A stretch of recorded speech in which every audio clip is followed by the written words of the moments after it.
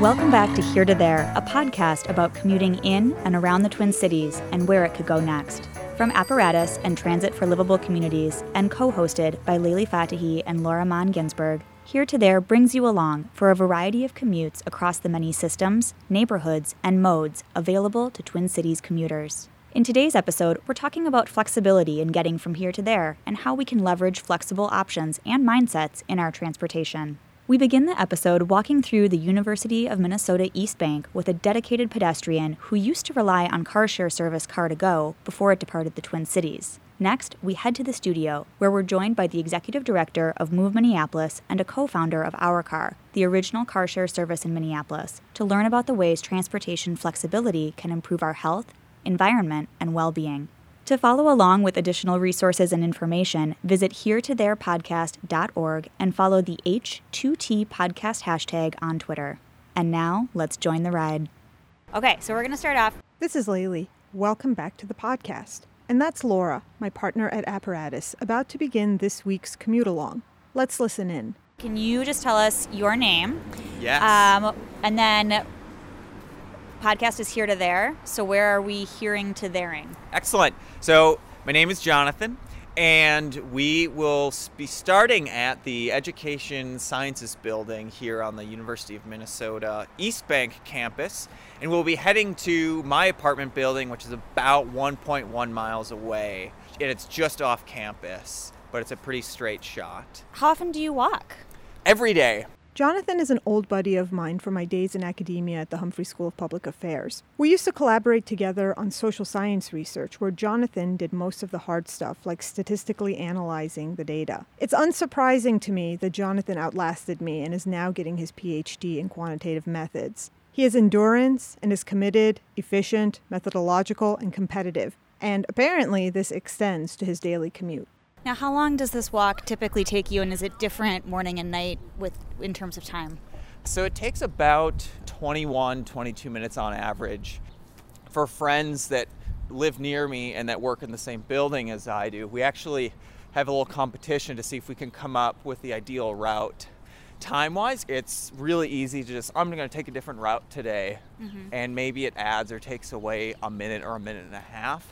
But for the variety, just seeing different things, it's really worth it. I love it when there's a lot of precipitation because that just solidifies the commitment to the commute. Like you feel really invigorated, like you don't have anywhere to hide with it. I like it, and it's just, very refreshing. It's gorgeous here. So we're on the East Bank, as Jonathan mentioned, and it's just absolutely beautiful with, you can see the river and the traffic. This is the joy of actually this route. There are a lot of different options. So we're just going to wind a little bit. So you've purposely then chosen to live near where you work? Yes, absolutely. And it's very intentional. That has been my goal from day one. That's been essential so that I would not have to rely on any public transit system just in case there were any issues. So I wouldn't have to worry about dealing with a car, dealing with parking, anything like that.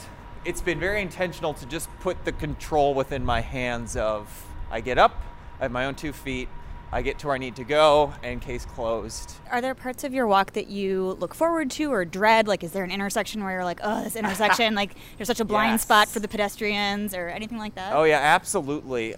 Once we get closer to the TCF Bank Stadium, going more down University, cars take a lot of risks around there, and the crosswalks are longer. And the lights are a little more confusing with the green line. That's the thing. I had the light system down very well around here.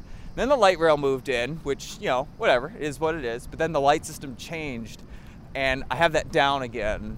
But cars get goofy around the light rail intersections. I oftentimes run into people I know. Oh, and really? that's actually a really fun part of this is I know that, if I walk through this area, I might run into people, say, like going to the rec center, which is where we're near now. I know a lot of people who go there. I go there a lot. So it's like, I might run into someone I know. So that kind of a thing. You just sort of keep yourself open for fun stuff. You can see why Jonathan is a statistician. He likes order, control, and variation that's within the bounds of predictability. But he also recognizes and accepts the inevitability of uncertainty and change. Like when Car2Go, a car-sharing service that Jonathan and thousands of other Twin Cities residents used, suddenly and very quickly shut down its operations here. Tell me a little bit about Car2Go. This was a big topic of conversation earlier this year when they moved out, not just of Minneapolis, but of a couple of other cities in the United States. How were you using it, and what has that done to your options since it's departed? Absolutely. So I was using it to get around the Twin Cities for a lot of things that didn't have anything to do with school. It had to do with teaching improv. I had to get, and doing improv, I had to get to different theaters at different times in the evening. I don't think I would ever really use it for errands unless the errands were directly within Minneapolis, St. Paul, so I could leave the car and not worry about it. For many times visiting friends who lived within Minneapolis city proper and St. Paul, I would use Car2Go to just get between the two cities. It was great. I mean, I really relied on it. And so when I found out that they were leaving, my first reaction was, I need to get a car now. So is that what you did? Did you move to purchasing a car? Yes, it was first time ever. It's unclear exactly the ways in which Car2Go's many Twin Cities subscribers use the service, including how many used Car2Go as a substitute for owning their own personal vehicles. In the days following Car2Go's announcement that they were leaving, there were ample social media posts to suggest, at least anecdotally, that a good number of people were contemplating the need to buy a car in order to maintain the flexibility that access to a personal vehicle affords. Car2Go, they pulled out fast. They pulled out really fast. It was surprisingly fast. A car it's been very useful now for my purposes. What do you think the city is missing out on by not having an option like that anymore? Well, it's really missing out on just a whole other way to travel, and in a way that was very convenient. And I mean, one of the beautiful things about Car2Go is that it's low liability. It's not your vehicle. And so that was one thing I really enjoyed and do miss about partaking in the full array of car sharing services, is not worrying about the vehicle getting destroyed, not worrying about it being my own investment. The city and many of the residents miss out on thinking about alternative forms of effective transportation. It just feels like a step backwards, I think. It just feels like a step away from trying a really great idea. Because then where do you go from here if you tried that here and it didn't land? If Car2Go came back tomorrow, would you sell your car and go back to that? You know, that's a really good question. I'm not sure. I think part of me would say yes, because I had a really great system with it. Mm-hmm. Part of me would say, I don't know if I would sell my car. I probably just wouldn't use it that much, because I still operate a fair amount by going out to, say, like suburbs and visiting friends out in the suburbs. And for the first time, drove myself to and from my hometown in southeastern Wisconsin, and that went really well. So I would still want to give myself that option to be able to drive myself to much farther away places. One of the great advantages of Car2Go was not having to worry about parking. And that's a new thing that is, I'm confronting that and the cost for that, and planning like, okay, where am I going to park? Do I need coins? I ran into like a coin only parking meter the other day. And so that was a reminder too that, not everything. It's a real blast from the past. It was. And fortunately, my dad had a coin drawer with coins just for that purpose, and I had just enough to get me through what I needed to. Are we jaywalking? We right are now? jaywalking. Should I have this recorded? It's up to you. You can do whatever you want with this. Ian, please take this out. But this is the... This seems a little precarious. Yeah. Have you ever thought about painting your own crosswalk here? That's a really good idea. Road crosswalk painting. I love that. You heard it here first, folks. Apparatus does not endorse jaywalking or road crosswalk painting. Our lawyer made us say that. We've also come to learn that you did not, in fact, hear it here first. In 2015, community members in Seattle's Central District repainted the area's crosswalks in Pan-African colors to reflect the neighborhood's history and the culture of its residents. In response, the city of Seattle launched a program to involve communities in the design of new crosswalks that reflect neighborhood character. By contrast, however, in the year prior in Tacoma, a group of residents painted a series of crosswalks in hopes of encouraging city officials to enact better pedestrian safety measures. There, the city threatened them with prosecution. And with that quick detour, back to John and Laura. So Our Car, is that something that you ever considered or tried out? The University of Minnesota made Our Car the official partner instead of Zipcar. So I never got rid of my Zipcar membership. I just used Our Car more often because that was what was around me.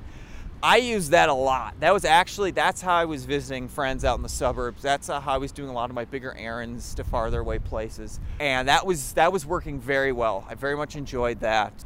I was using Our Car and Car2Go so much, they did the math. There was a cutoff of where it was financially unreasonable for the amount I was using. Mm-hmm. And so in general, getting a cheaper car or a used car ended up being more cost effective for a certain amount of usage. Do you remember what that was? What that breakpoint was? Oh yeah, about $400 per month, I'd say. And how many trips did that more or less come out to? Do you remember? Well, for the way I was using it, that would equate, my average usage was probably about 2 longer Our Car trips per week and then maybe 4, 5, or 6 Car2Go trips per week. For some of the Our Car usages, I would take it out for the full day.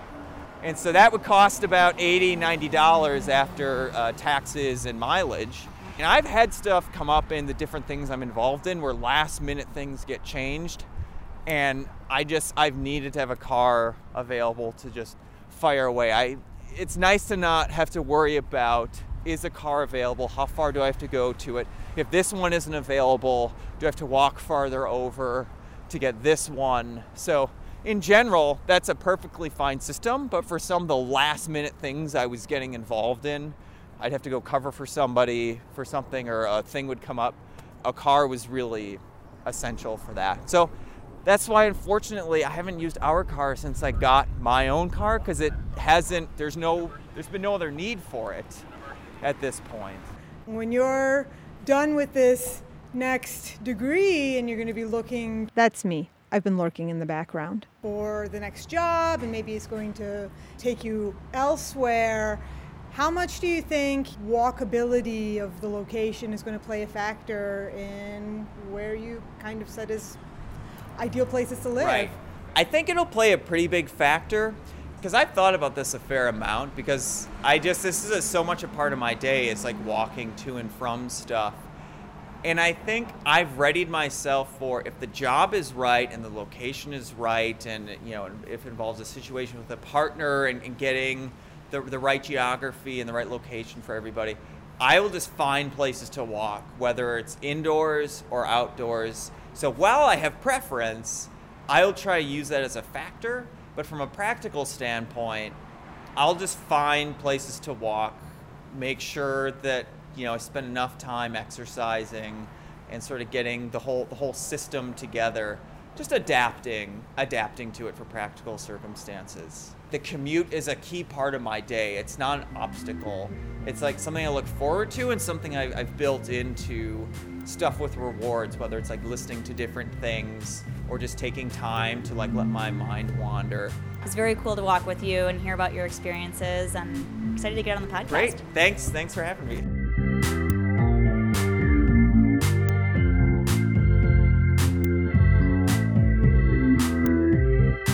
This is Laylee back in the studio with Laura after her walk through the U of M campus with John. You two had a really great conversation about flexibility and inflexibility. He's quite experienced in getting from here to there. Yes, so John is our second dedicated pedestrian that we've talked to in the podcast, and it was interesting to think about his commute in relation to that of Matt's in episode 4 on livability. For John, he is going on a set route throughout the work week, but then he has very sporadic additions when it comes to his evening and weekend commitments. So when he has scheduling changes, having flexibility is absolutely critical. So we're next going to hear from Mary Morse Marty, the executive director at Move Minneapolis, which is an organization that's all about helping individuals and organizations find flexible, healthy, environmentally friendly options for getting around. What struck me in this interview that you had with Mary was thinking about flexibility as an overlap between concrete options and an open mind. Mary did a really nice job of describing how we need to change infrastructure and programs while also changing our mindsets and culture. It was a really fascinating conversation, and let's go hear more of that. I am joined in the studio by Mary Morse Marty, the executive director of Move Minneapolis. Thanks for joining me, Mary. Thank you, Laylee. It's great to see you again. Why don't you tell us a little bit about Move Minneapolis and what the organization does? Sure. Move Minneapolis is a transportation management organization, and the TMOs were started in 1991 as part of the Clean Air Act, which, when it was passed, was focused on reducing congestion and air quality issues all across the nation. So there's about 110 TMOs that exist in all states of the union, and we're all working to reduce congestion and tailpipe emissions. So are TMOs typical for larger cities, or do you see them for all kinds? They're only really effective in larger cities, although smaller cities and even corridors can form a TMO. So give me some examples of what are some of the types of programmatic work Move Minneapolis does. We have a lot of business stakeholders. The entire downtown core is our service area. So we have staff that works one-on-one with the human resource and transportation departments and the parking departments for a lot of office towers, not just the owners of the buildings, but the tenants. And we will go out to the employers and make sure that they have things like transit programs, MetroPass, which is a tax-benefited card that an employee can use to get back and forth to work on buses or rail. We help them with bicycle programs. We get them connected with bicycle advocacy organizations so that their employees can learn how to bike. And we help them learn about walking. We generally just are there for the employer to offer their employees these options.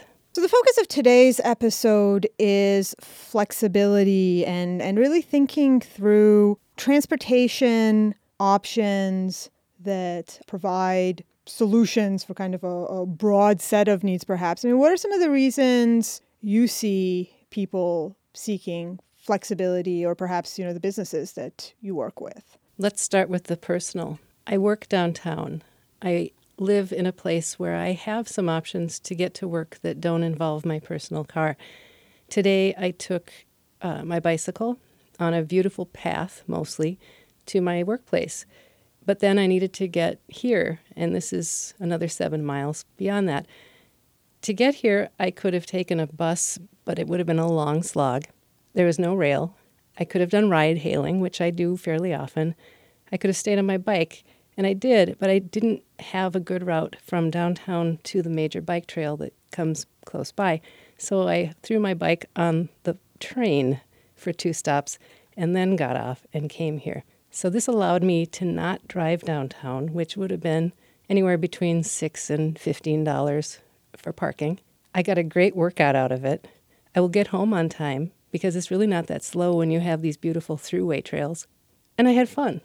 So that's the personal reason we do this kind of thing.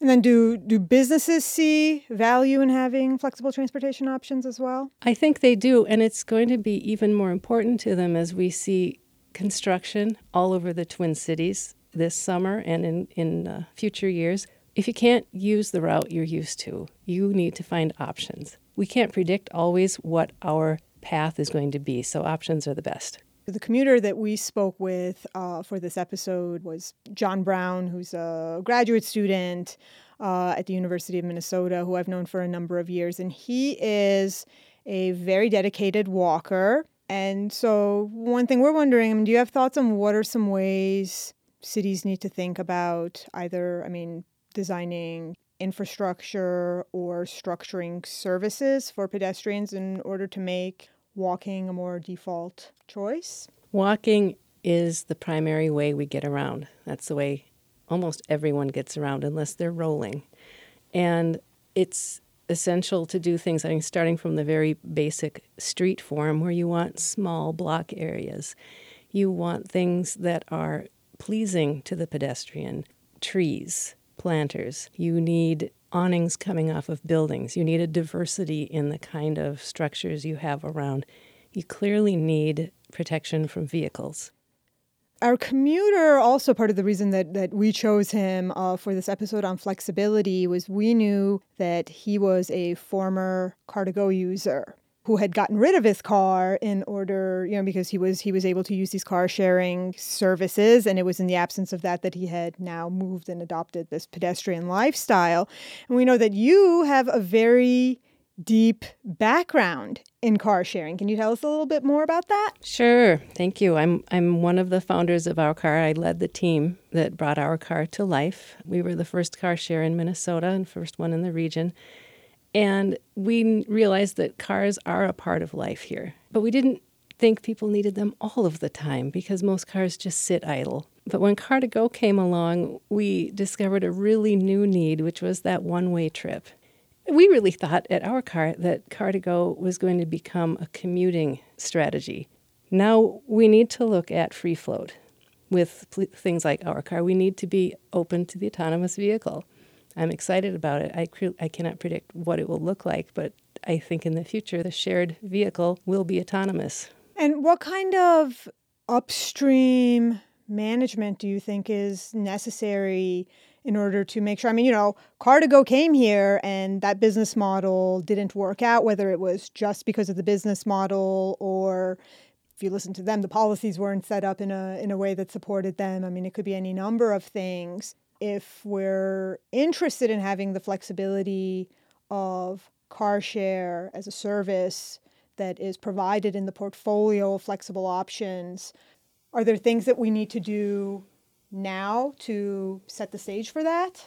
We need to have the political will, first of all. It can't be seen as something that a private company is coming in to do to us and to extract wealth from us. And I think that's been the mindset of various municipalities. It's kind of frightening because it is all new. People in charge, people in power, planners, others don't want the citizenry to end up with a real dog after there has been a lot of investment.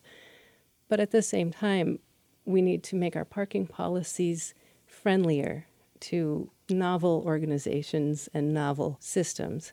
We need not just parking, we need access to different parts of the city. We need business support. We have these business customers, and that's a different animal. We have individual customers, and I imagine who our individual customer is. And when I think of this person, I think this is a mother of 2 preschoolers. She lives in Maple Grove. She has a job downtown. She needs to be there by 8 o'clock. She needs to get her preschoolers to daycare. She needs to get to work and back, pick up her kids, take one of them to the doctor from time to time, buy food, buy groceries, do all this stuff. And she needs to do it in a way she can afford. But then if she buys a car, that's another $8,500 a year. And this customer that you're describing would be one that the workplace would also have to provide quite a bit more flexibility, which we're increasingly seeing. So our organizations like Move Minneapolis finding that they have more opportunities and resources and an ability to have an impact now that the workplace is one that is evolving to allow more flexibility for people to come and go and work from home and, like you said, telecommute and things like that. Absolutely. Absolutely. There's this new thinking about just get the work done. We don't care where you are when you do it. Get the work done. And for our model commuter, if she can work at home or work part of the day at home, if she can work on her express bus using the Wi-Fi that Metro Transit has on their express buses, that 45-minute commute becomes work time. Even if she's just chilling out and listening to her favorite podcast, which is probably this one. For some of the older generations, vehicles were a status symbol. You'd made it, and so you had your Cadillac or your BMW, and you wanted to drive it. And I remember, I studied economics in college, and the first thing that you would learn was a negative good was the bus. The higher your income goes, the less you use the bus. It was the bus and potato bread. Those were the 2 classic examples. Now, I, as somebody that, lives in the city, I feel like it's the opposite. There's some stigma now to driving and active transportation, and using transit is much more the socially conscious. Is this something that you've seen as well in your work? I think we see it among wealthier people. I don't think that that's the norm in blue-collar communities, or again, we're talking about people who are trying to get the most bang for their buck, so they're buying more house for less and putting their money into the transportation piece. But I think you're right. It is changing. It's certainly changing demographically. Younger people, millennials, so far they're still hanging on to their car-light lifestyles. I think as we add more trains and sort of what's considered Cadillac transit, people are saying, yeah, okay, now I can get on. Are there equity dimensions of the work at Move Minneapolis? We are thinking hard about that. Something that fascinates me and that I'm very mindful about is when I worked in residential energy efficiency, we had programs to go out and work with people of lower incomes, people of color, Indigenous people, and we thought we were doing some pretty good things. And as it turned out, we were asking them to make changes that were not culturally appreciated. And I want to think about that as we approach transportation. People have their goals, their values, and their needs, and it's not for one group to put those on top of others. Where do you think Minneapolis stacks up compared to other cities in terms of doing this proactive work to create these kinds of transportation options for businesses and workforce? We have a lot of opportunity. There's many things left to do. So if you could get $25 million to use for a project or an initiative around transportation in the Twin Cities, what would you do with it? I think I would take $25 million and build out the complete street system in Minneapolis so that we would have really robust walking, biking, transit systems. And what do you think is stopping us from getting there? Is it resources, political will, both? Both, yeah. Transit is still not that interesting to a lot of people. I mean, where does ride-hailing fit into all of this to begin with? Ride-hailing's the future. We've just started to exploit it. And I think the problems we're experiencing now with our providers will go away. And I think car sharing it'll be localized. So there will be neighborhoods that have cars that they share. I will share a car with, 10 people on my block. But when I want to do more spontaneous trips, I'm going to always use ride-hailing. And I hate to keep going back to this, but I will eventually be hailing a multi-passenger vehicle that has no driver. Mm-hmm. And that's the highest and best use of autonomous technology. We've also thought quite a bit about exactly that kind of multi-passenger self-driving vehicle as being a kind of microtransit to pipe people into, say, light rail, to kind of solve the last mile issues you have, especially at the areas where some of the marginal costs of, say, having a driver or regular, bus service might be the highest. Yes. And the only way all of this is going to work is if we get rid of privately owned vehicles. Then it's beautiful. But if we insist on everybody having a privately owned electric vehicle in their garage, none of these advancements is going to make one whit of difference. Electric cars, it's the right fuel choice, but they're being touted, I think, as replacements for internal combustion privately owned cars. And that's not going to change habitation patterns. It's not going to change miles of road that we are building and maintaining. Nothing changes except you're polluting less. That's a really high value. I mean, pollution is the problem, at least in the TMO, but personally, it's all about land use. I don't want people to be spending $8,500 a year for each car they own. What is that doing to our country? When the big build is complete, watch out, world. Minneapolis might make something of itself. Well, thank you so much. Really appreciate it. You're welcome. I loved it.